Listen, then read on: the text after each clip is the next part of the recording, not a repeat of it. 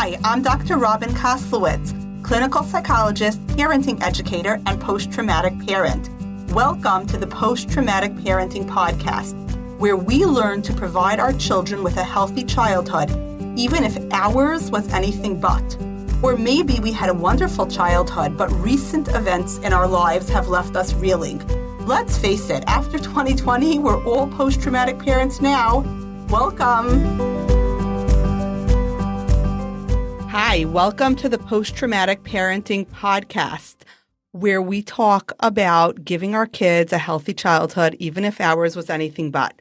Today, we are going to be doing a solo episode because there are so many things that we have been exploring that we've wanted to talk about in a solo episode. Just to explain, my voice has been horrific these past few weeks. I have really bad asthma. And in a future episode, we're going to talk about the connection between trauma and autoimmune diseases such as asthma and arthritis.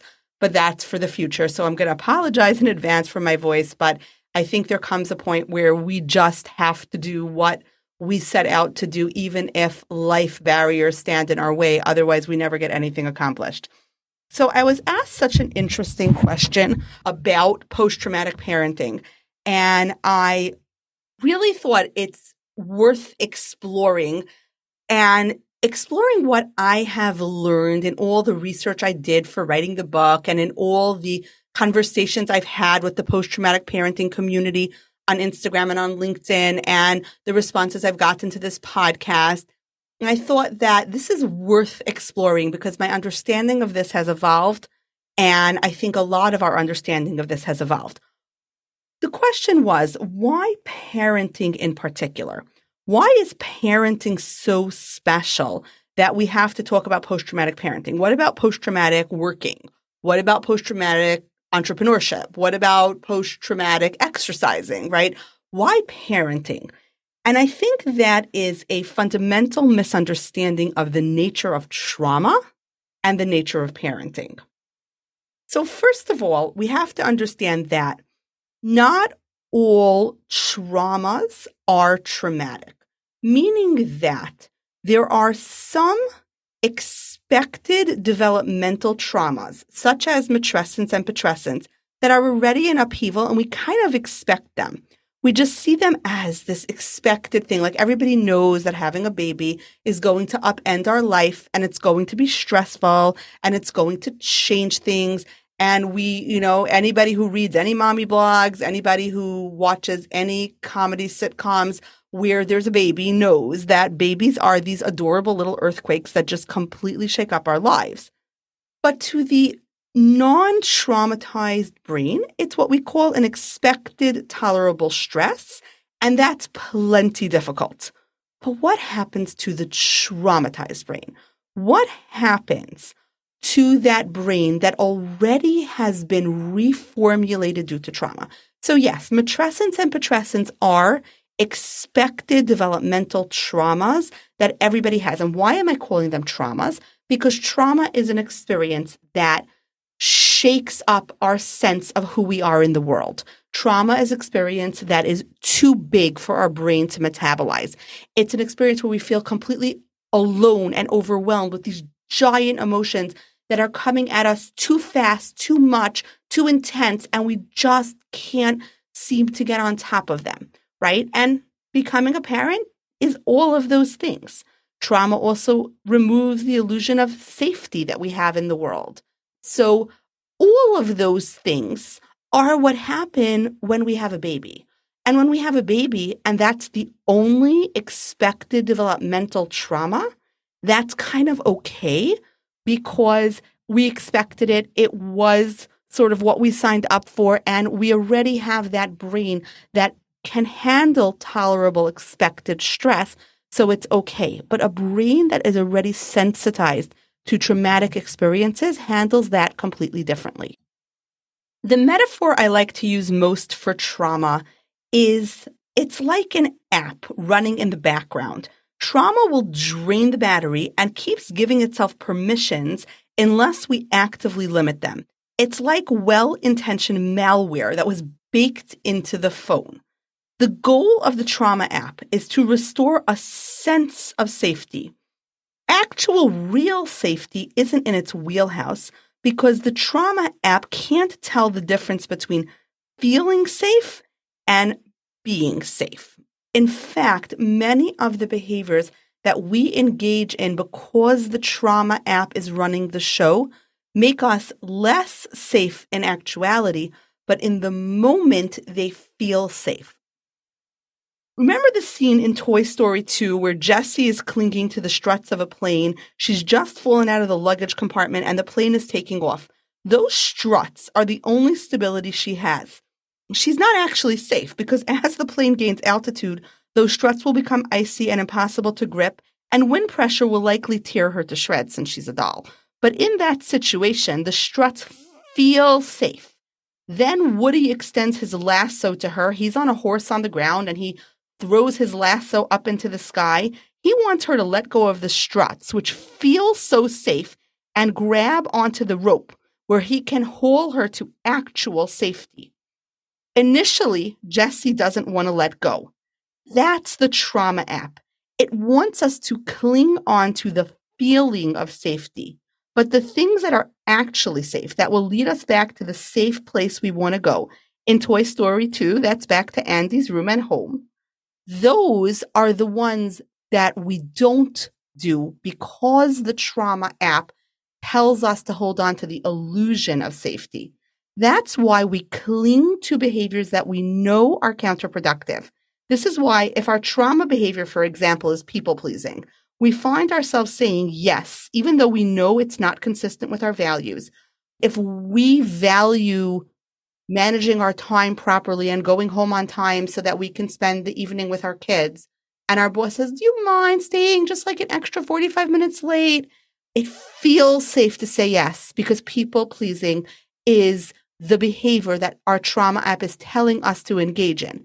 It's not actually safe, right? Because when we get home late and then we can't have the evening we envisioned with our kids and shame and guilt set in and we're not living in accordance with our values, it's not actually safe, but it feels safe. And when the trauma app is operating and it has removed permissions from our true self, then the trauma app is running the show and we find ourselves saying yes, even though we meant to say no. And it's like that with so many behaviors that the trauma app has taught us make us feel safe.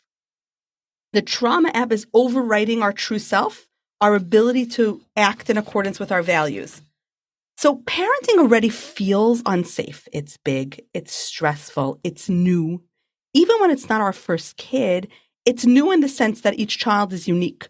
Parenting 2 or 3 kids is entirely different than parenting 1 baby, right? And as our kids get to each new developmental stage, we've never been here before, right? So maybe we figured out like the toddler years and we kind of get into our stride about keeping toddlers alive because they're basically suicidal. You know, we got that. But now we're dealing with like elementary school angst and my best friend doesn't want to talk to me, or like major, meltdowns over homework or things like that. And it's like, oh, this is new and this feels big and the stakes feel high and I feel so unsafe. The trauma app wants us to think of ourselves as fine because remember, it's well-intentioned malware.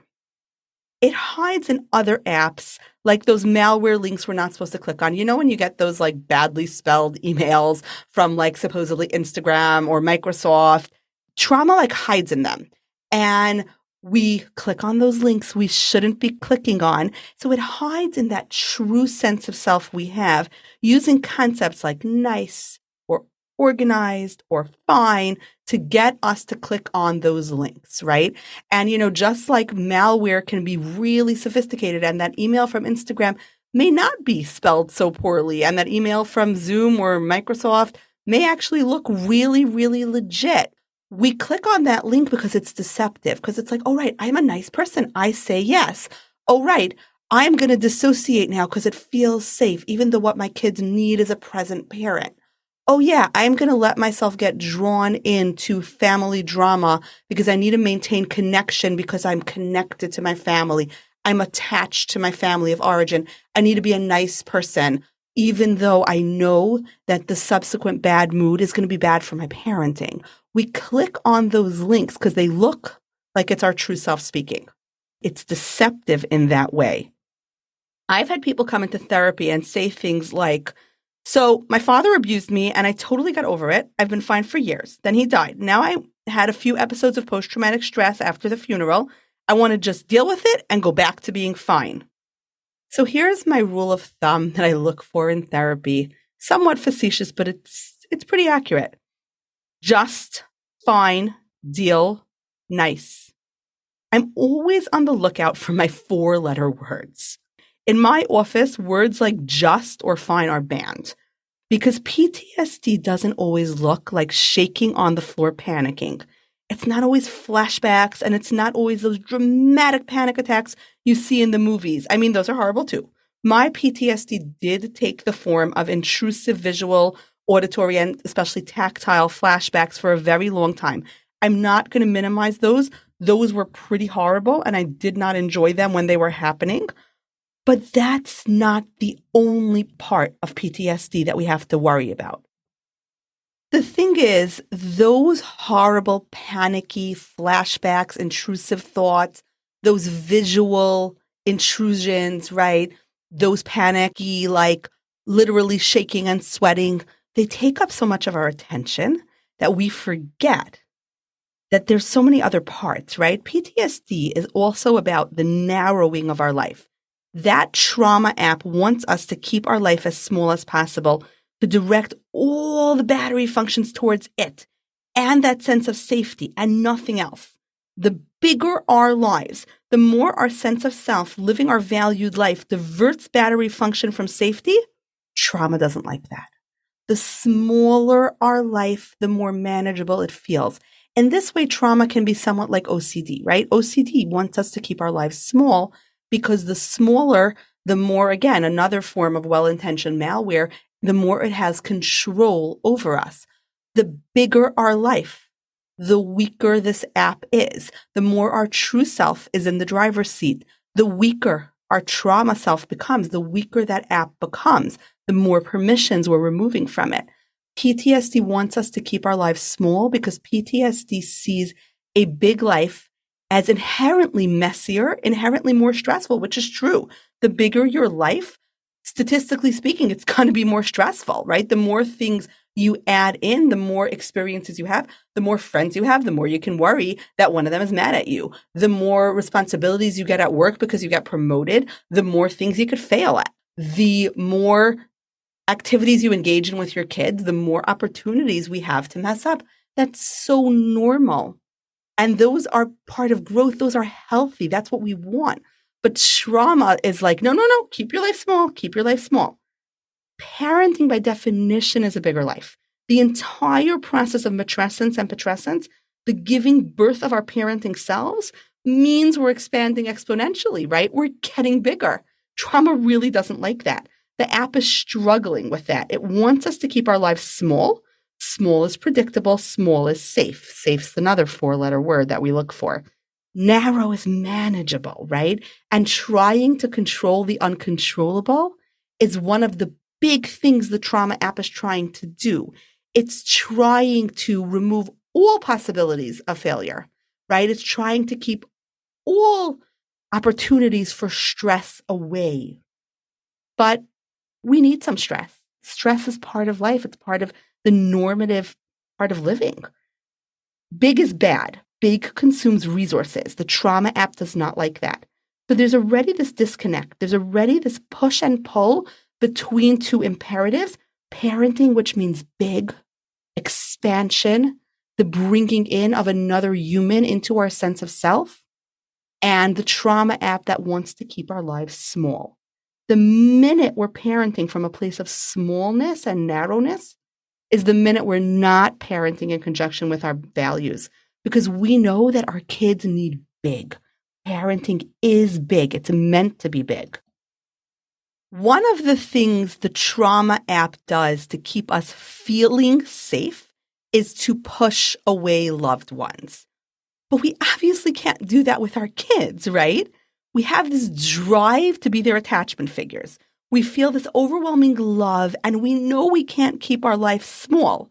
We can push a lot of people away, our friends, our coworkers who want to become more than coworkers and perhaps friends, sometimes our spouses, our parenting partners, our loved ones. We can push a lot of people away, or at least we can manage our relationships with them and keep them small and narrow and manageable. We can't do that with our kids. Can't do it with our child. We can't do that with our baby, our toddler, our adolescent. We just can't. And we can't really parent in isolation, right? We need support, which means we can't do what we usually do with trauma and a sense of overwhelming stress, which is isolate, lick our wounds, perhaps dissociate, perhaps bury ourselves in other less important tasks that nonetheless give us a sense that we're competent at something. The trauma app is also forcing us to make decisions out of fear. It's a fear that we don't even know is there. It's a fear that operates in the background. It's fear of fear. I think one of the wisest things I've ever heard was Winston Churchill saying, the only thing we have to fear is fear itself. Because when we fear fear itself, it's fear of those overwhelming sensations of too much, too fast, too loud, too intense. Guess what? A crying baby who won't stop is going to trigger those. And it will feel exactly how it felt when we were first traumatized. If you are a post-traumatic parent and you had this experience of your baby basically bringing you to your knees, I can remember pacing the floor with a crying baby who wouldn't stop crying, and I tried to feed her and change her diaper and sing to her and rock her and put her in her carriage and rock the carriage and pace my kitchen with her. And I tried all of those things again and again, and she just wouldn't stop crying. And my fears just started mounting. I'm not cut out to be a parent. I'm doing this all wrong. I don't know what I'm doing. Maybe there's something seriously wrong with her that I'm overlooking. Maybe I need to undress her, but then maybe that'll startle her more. Maybe I need to warm her up more. Maybe she's too hot. Maybe she's too cold, right? And those feelings feel as intense as a flashback. It feels like we just want to cry and sink to the floor in a puddle and beg the baby to please stop crying. Or that 4-year-old that's having that meltdown in public. You know, that meltdown where they go completely boneless and the entire world, it feels like at that mall food court or whatever, is staring at you with judgment in their eyes, and you can't physically move them, and they're just completely melted down, especially when that's in public. It can feel as intense as a flashback. Sometimes it can trigger a flashback. It can feel like such a trauma. This is where our body, our interoceptive sense of what's going on inside. Interoception just means our sense of our own calmness and stress, our own sense of like my heart is pounding. Like right now I'm speaking and I sense my vocal cords vibrating, right? Things like that. It gets overwritten and it gets commandeered. Like it just gets completely overwritten by that trauma app. And instead of our body being an asset in terms of co-regulation with our child, it becomes a giant liability, right? And what we used to have was our body. We are biologically primed to be able to attune to our babies. We are able to get into that mindset, right? Certainly if we carried the baby inside of us, we're a little bit more biologically primed, but any caregiver, our bodies are trying so hard to co-regulate with this baby. Our body knows instinctively how to do it. But if our interoceptive sense has been hijacked by the trauma app, then all of a sudden, our interoceptive sense doesn't know what to do with those feelings of stress because we know how to shut those down.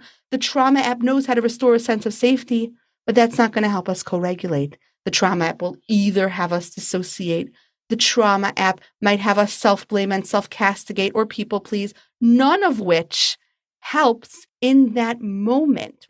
Being a perfectionist, there is no perfect way, I promise, and I'm saying this as a child psychologist with 20 years of experience working with dysregulated kids and as a mom of kids who have sometimes had meltdowns, there is no perfect way to deal with a child's meltdown. There is no magic bullet. There's no trick. There's no technique.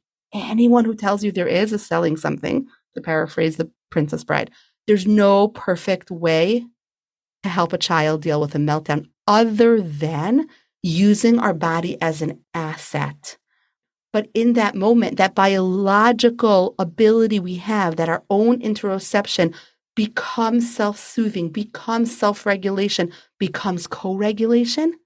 If trauma has overwritten that, it's going to be really hard. And that's why post-traumatic parenting, as opposed to post-traumatic working or exercising or living.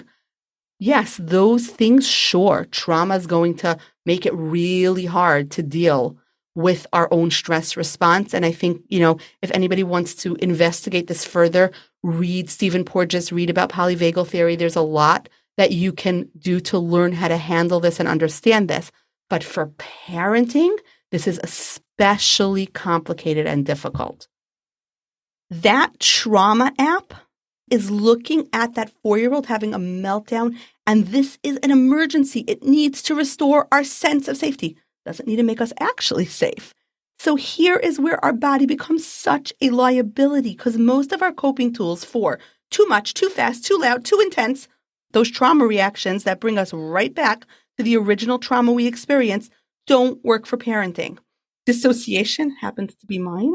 Not really an option, especially not in public, right? I cannot just kind of wander away from my 4-year-old having a meltdown and play Candy Crush or something, right? Not going to work, especially if we want to help co-regulate, because co-regulation requires presence, especially not if we value present parenting. People pleasing, not going to work. Busying ourselves with something else, not helpful. Distraction, it's not better. It's dissociation light. Activation and channeling into an activity actually could work, but it's not really feasible.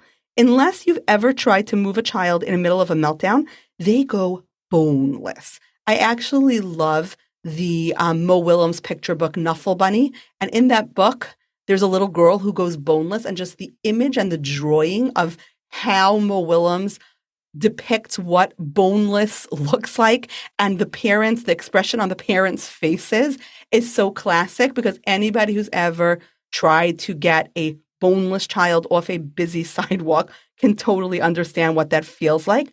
They're like dead weight. It feels like a magic trick where they just doubled their body weight, or like they're mutants who increased their relationship to gravity or something. It's just like magical, not in a good way. So activation and channeling into an activity might work. If you're already dressed, it's an infant, and you have the presence of mind, and you own a baby jogger or something, or, distraction, if you can distract them and yourself, if you can, right?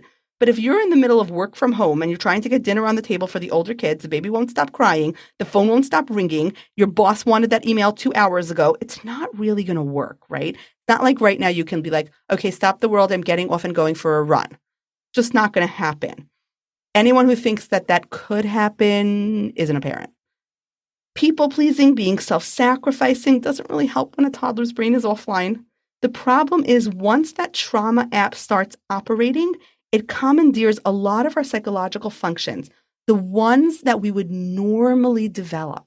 So had we not had trauma in our childhood, had we perhaps had exemplars who co-regulated with us and showed us what that feels like from the inside, or even if we had that normative childhood and we had those co-regulation experiences to an extent, but then we had our traumas in like young adulthood or even recently, and now the trauma app has overwritten them, all of a sudden those things go out the window. Our stress coping tools that were adaptive, our ability to be like, this is just a sensation of stress. It's not in and of itself problematic, threatening, or dangerous. It's okay. We don't have to shame and blame ourselves like a real mom wouldn't be feeling this. There's something wrong with me, or the level of the stress is too much. I need to get a grip. We wouldn't have that. Before trauma, we had some stress coping tools. Some of them were likely adaptive, but then trauma came, overwrote those, and made its coping tools the default option and almost the best option, because once they're defaults, we just kind of go to them automatically. This is where neuroplasticity can be challenging news, right? Because if our brain likes to default to something, it just goes there. It's like I've spoken about this before. I don't eat sugar because I am trying to reclaim my body's relationship with itself from stress. And I have discovered that sugar can really, really exacerbate autoimmune conditions for me. Not a medical doctor, so not making medical recommendations. This is what works for me. So sugar doesn't even really tempt me. And particularly chocolate, it's just not a flavor that I look for anymore. Savory tempts me a lot, but sugar, could resist it. I never crave sweets unless I go to a particular block in my hometown and pass a particular bakery, and then I am suddenly craving chocolate-covered 7-layer cake that is the treat my dad and I used to share when we went to that bakery when I was a little kid. Because my brain associates that block and that bakery with that treat and a certain sense of safety and connection with my dad. And all of a sudden, I am just craving it because of neuroplasticity. Neurons that fire together, wire together. My brain associates that block with that treat, and then I want it. And that's why when people talk about neuroplasticity as good news, like, sure, it's good news that we can, with a lot of effort, retrain our brain and pair different neurons together. That's good news, but it takes a lot of effort. That's the part that's challenging news. Our own body's stress response is not the problem. That's what the trauma app thinks is the problem. Those sensations are just our body responding to stress, and that's totally fine. Our body responds to stress in this way because our body is trying to keep us alive. It's trying to help us. It's trying to get us out of danger. It's okay to acknowledge stress, breathe through it, accept that it's difficult. It's okay to feel those sensations in response to our baby or our toddler or our adolescent, right?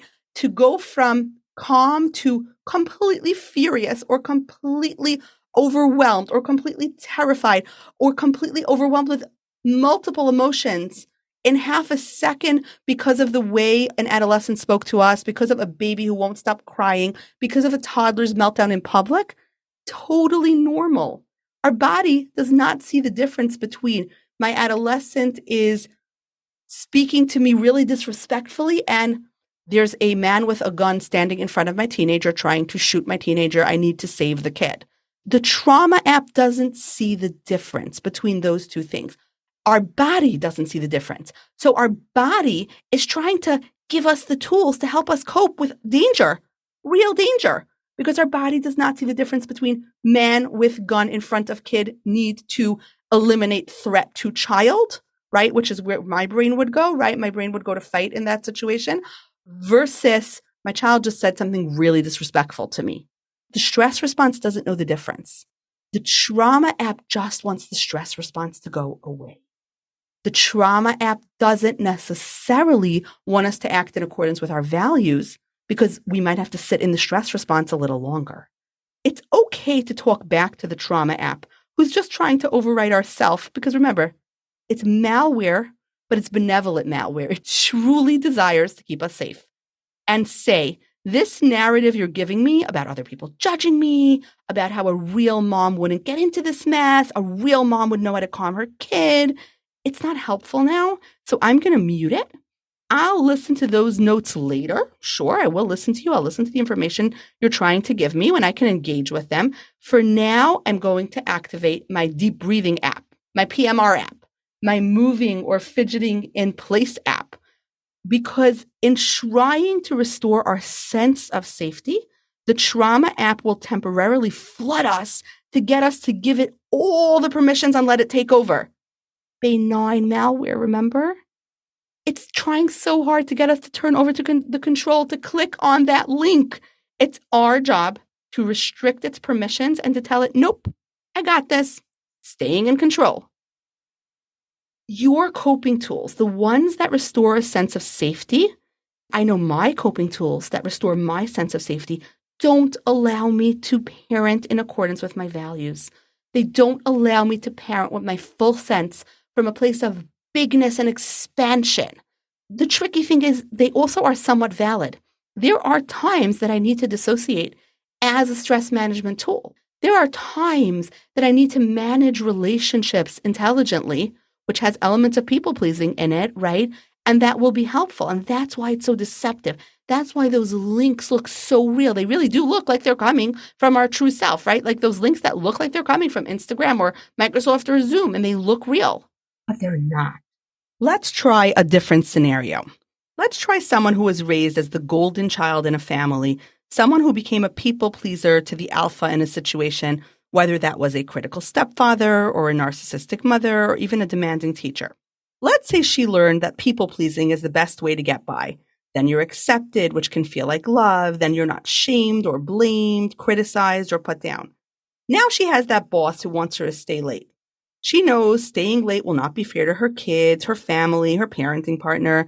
But even as her entire body wants to say no, the trauma app overwrites her response and she finds herself saying yes. Why? Because as soon as the boss asks, the stress sensations that rise, ironically, she's more stressed because she knows she wants to say no. Those sensations feel intolerable. The trauma app wants to restore a sense of safety. It wants those sensations to go down. The minute she says yes, those sensations will go down. But later, the shame, the guilt, the self-loathing, that's okay though. Trauma is okay with that because those sensations increase its power, increase your desire to give it more permissions. Trauma doesn't see guilt or shame as problems because those are both enhancing its strengths. The more we feel guilt and shame, the more we have a stress response, the more permissions it can take for itself. Trauma has us dissociate, numb, get ourselves, our true selves, offline in order to manage overwhelming stress. We just can't do that in parenting. That numbness also creates an absence of joy. Clinically, we actually call that anhedonia, because when we turn off emotions, it turns out we turn them all off. But as Mary Ainsworth, the mother of attachment research, said, in the end, attachment is all about shared joy. The sheer joy in existence, taking delight. Mom is taking delight in baby. Baby is taking delight in mom.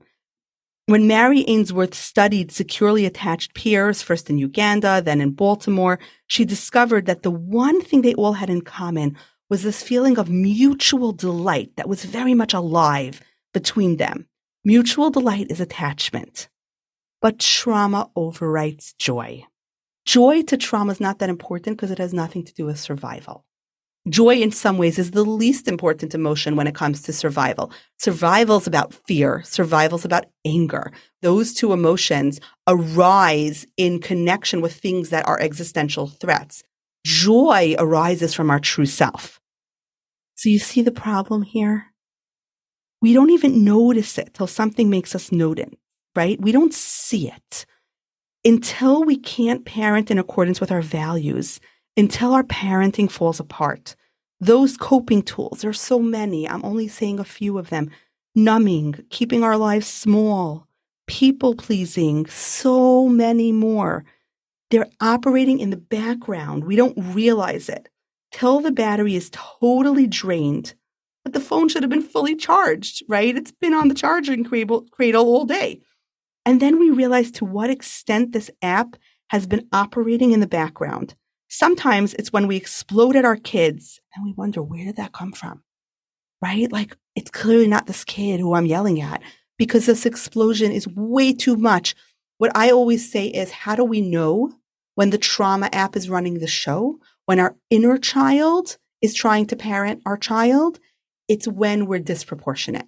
When I'm way more mad at my kid coming home late half an hour than I should be. When I'm way more rattled than my toddler's meltdown than I should be. Way more hurt when my baby wants to go to my husband instead of me than I should be. That's when I know, oh, this isn't my true self. The trauma app is operating. Sometimes it's when we can't muster up the interest to talk to a kid about something they want to share. That sensation of, I'm just trying to numb myself and zone out. Why is this small human making mouth noises at me? It's just our kid who came home from school who wants to tell this kind of pointless long story about, something that happened at recess. And it's just like, why are you making noise?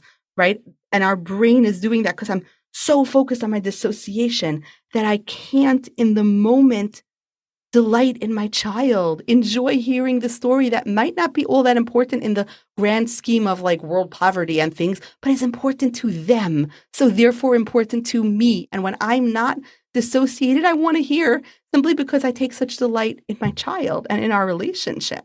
And of course, it's just our kid, right? Who wants to chat with a parent because that's what kids do. Thank goodness, right? If my kid does not notice that I'm dissociated and just comes over and starts to chat with me, I did my job. I was an excellent parent. I was parenting in accordance with my values because my kid is not sacrificing their own needs for my sake. My kid is not the manager of my emotional state. I, in many ways, growing up, was sometimes the manager of my parents' emotional states because that's what happens when you're parented by a seriously ill parent who has a heart condition. You don't want to get that seriously ill parent feeling strong emotions, right? Because when they feel strong emotions, they have heart attacks, and that doesn't feel very good, and that's scary, and that feels shameful and guilt and all of those things and terror. So I became very good at being the custodian of my parents' emotions as a child, not because they wanted me to, not because they even realized, but because of the situation, right? When my kid's not the custodian of my emotions, that means I parented in accordance with my values. That's amazing. That's great.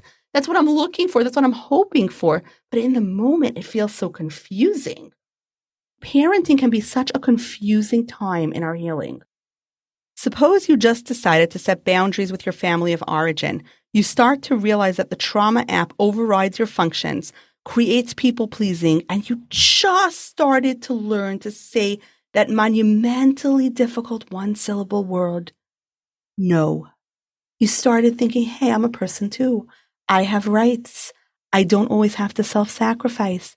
It's okay for me to protect my time because my time is, in many ways, my values. They're interchangeable. Then along comes a baby, and boundaries are just not possible. We can't tell a baby, it's my sleep time now, please only request food politely during waking hours. We can tell that to a 15-year-old, not to a 15-day-old or even a 15-month-old. So suddenly it's so confusing because it's like, wait, I just learned this thing called boundaries and that I have a right to protect my time and that I have a right to sometimes put my own needs first. And now it's so confusing because the baby comes and undoes all of that. So was I wrong about boundaries? Was I right about boundaries? How does that work? We're going to do a deep dive into boundaries on a different episode, but let's remember, boundaries are confusing for many post-traumatic parents, especially entangled ones. And then babies come and completely upend our understanding of boundaries all over again. And that's confusing.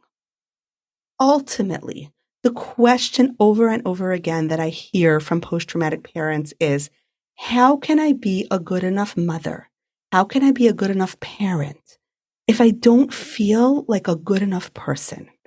And that sense is going to underlie our ability to lower the permissions our trauma app has, because that shame and that guilt, they just tend to give the trauma app more permissions.